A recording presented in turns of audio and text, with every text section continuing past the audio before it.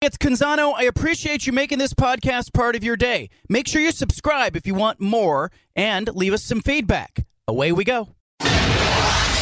Initialize sequence. Welcome to The Baldcast, a production of John Canzano's Bald-Faced Truth.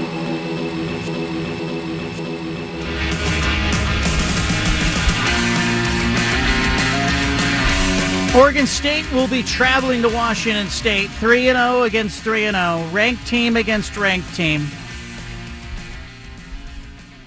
We went through all the fun facts earlier in the show as it pertains to this matchup and found out a lot of cool things. But Oregon State looking to get what would be a big victory in Pullman. Jonathan Smith, Oregon State football coach, here to talk about it. Give me an idea. Why is it difficult to play in a particular stadium? And let's use Washington State as the example. Yeah, well, the crowd's into it, right? So the crowd, the energy, the noise, that becomes somewhat of a distraction, makes it difficult to communicate.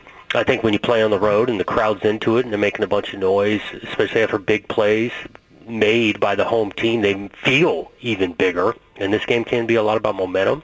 And so the maturity to be able to respond, not just to the particular play, but understanding the crowd didn't make the bad play worse. It looks like if the researchers are right with the Pac-12, that this is the first time Oregon State and Washington State have played where both teams are ranked, and it's the first time that both were undefeated since 1989. I mean, this is a big deal, man. This is a big time football game. This is what you talked about when you took the job. You said, "Hey, we want to play in big games, meaningful games." Do your new players understand what you've been through to get to this point? Yeah, I don't know if all of them have, especially the first year ones. I mean, to get over here and the kind of expectation level is so much higher than we got some guys 5th, 6 years. I mean, this is some guys' 3rd time going to Pullman. And so you're right, though. We want to play meaningful games, and they're big. And, again, this is the first game of conference schedule, but every game is big. And, starting on the road makes it difficult. It's a huge task. As a player, do you remember playing against Washington State on the road? Yeah. Yep. I think it was twice. I think in 99 went up there and won. And then in 2000 played here and then went back up there senior year 2001. And I think we lost by a touchdown. You gave a scholarship to a player today, or at least the video went out today, but Jeremiah Noga got a scholarship. Kind of cool to see those moments. They don't get old.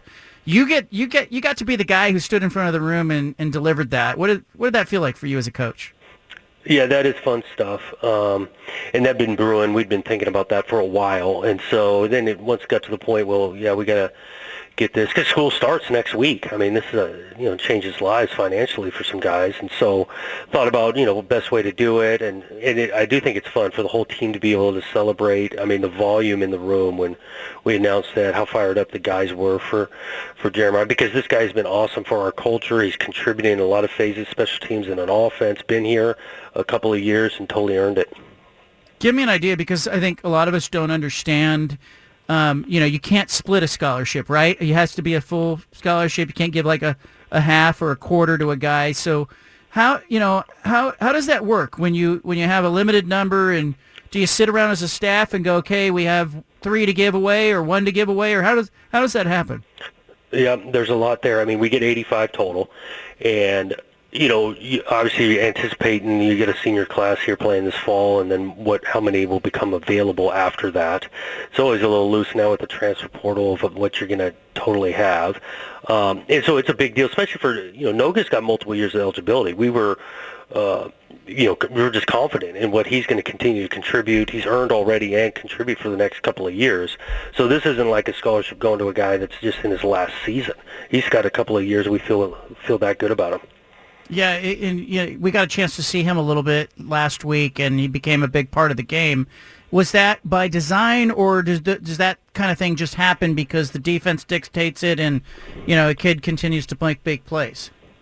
Yeah, he's playing more and more. He started inside at receiver, and the ball came his way a couple of times, and we have an axe we take out for special teams, kind of not player of the week, but just someone who's doing really well in special teams. Well, he had been doing that the first 2 weeks, so he took it out against San Diego State and then starts in the game. And again, we were headed this direction for a scholarship, so I felt it was like the perfect time to come off playing player of the game the way he was blocking. I mean, Gould scores on a huge touchdown. Well, it was a huge block by Noga late in the game, and then he caught the ball a couple of times, starts the game. He's been playing great on special teams and kind of put the icing on the cake with a scholarship. 75-yard touchdown reception by Anthony Gould on that tunnel screen that you guys called in the second half. And that really got you going. I know after the game, you talked about DJ maybe missing some throws or guys running routes, some miscommunication. After you had a chance to look at film, what did you see after film maybe compared to what you were thinking after the game? Did it match? It was similar. We left some meat on the bone after watching the film, and some of that was a missed throw or two here, a miscommunication. We're running a couple of choice routes where the guy gets a choice to go different directions, and it wasn't the right choice by the route runner, and then we're throwing incomplete there. I thought a protection was a little shakier than I realized during the game. I mean, this guy's got guys around him, people in his lap, he's getting hit, and so you compound all of that, and that comes into a point where we didn't complete as many passes as we want. And then ultimately, when you score 26 points, we left a lot out there on some drives where we kicked a couple field goals, had opportunities for big plays to separate the thing earlier than we did. I will say, I'm pleased with these guys. It's not going to be easy. This ain't a game of perfect. And right. So, you're going to be in some games it's not going to go well for a series or a quarter or half and continue to battle, and I thought they did that. There's one throw that came to mind as you were talking about that, and I think you guys are going towards the scoreboard. DJ takes a shot because there's a defender right in his face and just doesn't, he needed like a half a second more to get the ball down the field. Would have been a big play, I think, and I think he missed the guy. But it's those kind of moments. Do you get that transfer from film to practice? Do you see guys, or do you have to wait for games to know that what you're preaching in practice, what you're preaching in a film session really is transferring? Well, you take it, you watch it on film, and you try to coach it up there, but then you got to recreate it in practice. Whether you find a drill to recreate that body movement of those specific things you're asking for in the film session, and so we try to do a good job of that. And again, preparing your guys for Saturday, but then that's why I'm back to this learning thing. You play a game, you're going to watch the tape on Sunday, and you learn from it, and then you emphasize some things, whether it's fundamentally or decisions or recreating a situation, so you're always progressing and getting better. Last year, you handled Washington State. What do you see on film from them this year? Different team, maybe some different guys. Yeah, different guys, similar schemes. I mean, explosive on offense, tough on defense. Third down pass rush shows up again. I look at last year's, we kind of separated a little bit late, but it was 24-10. They had opportunities. Our home crowd helped us defensively. This quarterback is better, I think, from last year. Mm-hmm. You can just see how confident he is. The ball's coming out. They got a couple guys on the outside that can make you miss in space, and they create space offensively with their formations and the tempo they go with. And so this is a good team. And you can see them in 3 games, how well they've played and played well at home. Their edge rusher, Ron Stone Jr., he's been there a while. He had a chance to leave. He had a bunch of NIL offers and other schools, and he's been one of these guys that says, hey, there's something about staying where you've been, and I think that's a message you preach to your guys. But what do you see with him on film? How do you deal with Ron Stone? Yeah, you got to be aware of him. You got to use your technique if you're on the edge, whether we're in the run game or pass game, tackle, tight end. He's not just one kind of sided. This guy can affect the game in the pass rush, run stuff. He's a threat. He takes double teams to allow for one-on-ones on the other side. And he's not alone. They got some other good players on there, but he definitely stands out. All right, so this is a big game, and I asked Jake Dickert this. I'm going to ask you this too. And you can't control TV ratings. You can't control the size of your market. All you can control is how you guys play it. I think it's a big statement that you're 3-0, they're 3-0. This is a big football game. You get a Fox audience. I think it's important that people tune in and watch the game and send a message with a strong rating that these programs matter. What would that mean to you to see a big number and to know that you got a bunch of exposure and people tune in to watch this football game, as evidence that you belong in Power 5 football? Yeah, obviously we want people to be watching. I think it's going to be competitive all the way down to the end of it, fourth quarter, overtime type game, just looking at the two teams. Another thing that's maybe not talked was still exposure for recruiting, right? You want recruits checking you out and all the eyeballs you can get on the game. It helps on that end. Yeah, you guys, it's interesting because I saw even with, on your weekends where you've got football game going on, basketball teams bringing guys in, they're getting commitments, and it's big for the whole university, isn't it? I mean, it is. Other sports, they're hosting their top recruits, and basketball and baseball, all of them. It's home games for the recruiting in when they're on your campus, but then you just get on national television with a lot of people seeing it, talking about it. That only helps in recruiting. All right. This week you will travel to Pullman. You got a big one coming up after that. I mean, they're all going to be big, I think, in conference play, but you've got it going. You got a chance here for a win streak of, I think it's 8 now. And you guys have been really good. It's been fun to watch you, fun to cover you, and keep it going.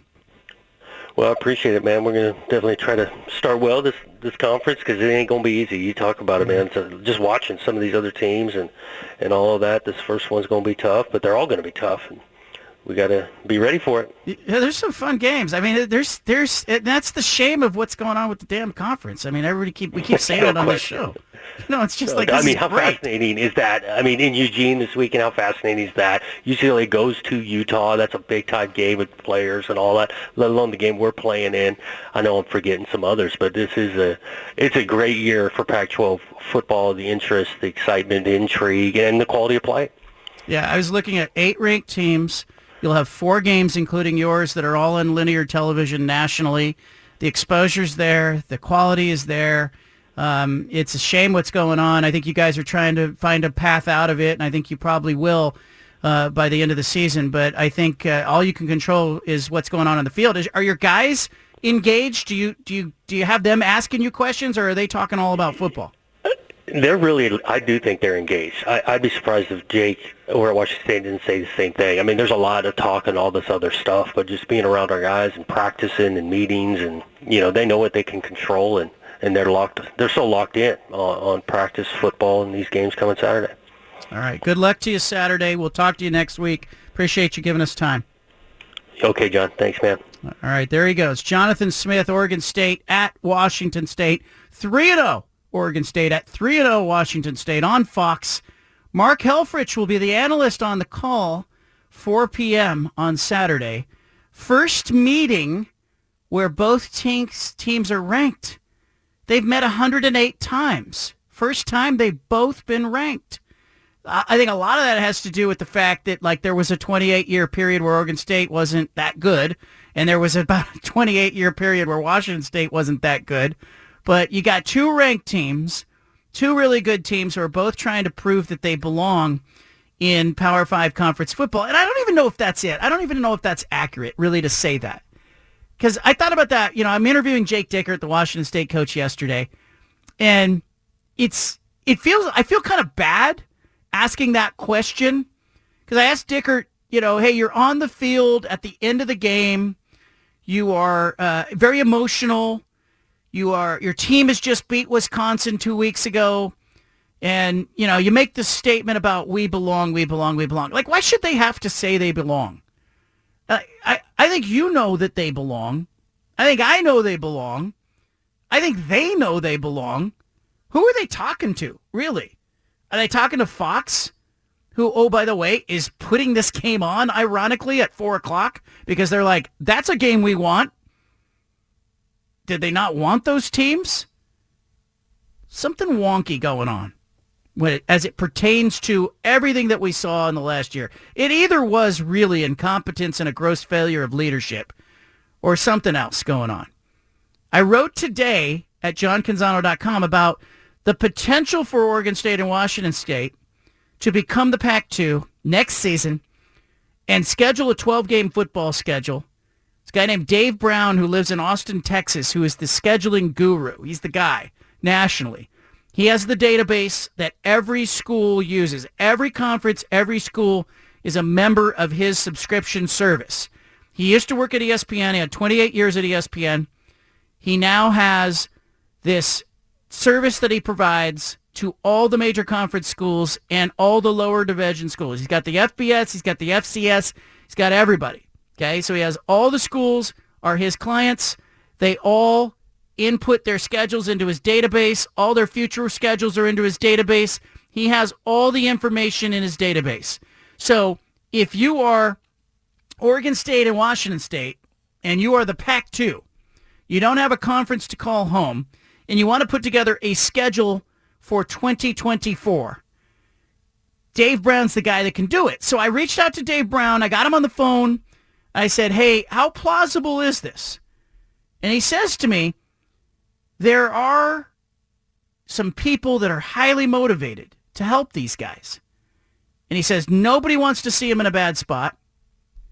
And he says, yeah, it's tricky, more or less, but it can be done. It can be done.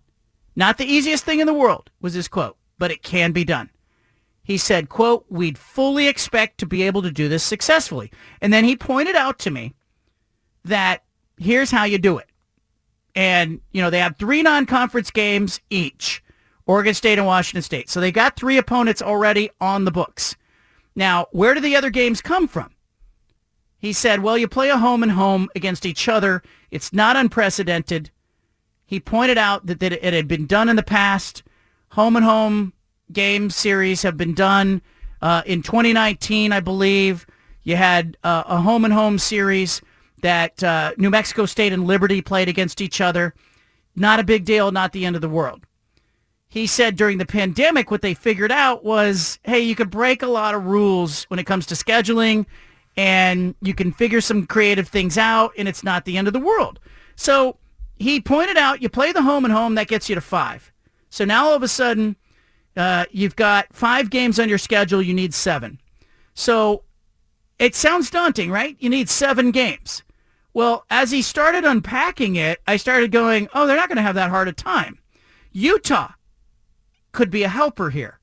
Utah has non-conference games against BYU and Baylor on the 2024 schedule. The Big 12 says those will now be considered conference games. That means Washington State and Oregon State could both play Utah in 2024. I reached out to sources at Utah, and I'm told the Utes are interested. They'll talk. So now maybe you're at 6 games now? 6 to go? How about Stanford and Cal? Both need another non-conference game. So maybe Stanford plays Oregon State, Cal plays Washington State. Now you're at 7. You need 5. I started looking around at who else needs games. Army needs 2 games. Auburn needs a game. Boise State needs a game. Boston College, BYU, Central Michigan, Duke, Florida Atlantic, Houston, Louisville, Mississippi State, North Carolina State, Northwestern, Notre Dame, Rice, Rutgers, SMU, TCU, UConn, Washington. There's plenty of games out there. Now, some of the challenge is going to be, hey, lining them up in the weeks that people have available. But as I asked Dave Brown, the scheduling guru, how hard that is, he said, well, you could also do a trade. I said, what's a trade? And he says, here's how a trade works. Oregon State approaches a team that's already playing a non-conference game and says, don't play that non-conference game, play us instead. Said team goes, why would I do that? I would leave that other team in a lurch. Oregon State says, no, we'll play that other team too. And so Oregon State ends up with 2 games. Now, some of that can get tricky because you need to find open weeks that work. But it tells me that, it's possible that Oregon State could pick up a game against somebody who's already playing a game. And, I'm starting to think about a team like Oregon. Just saying. How about Washington?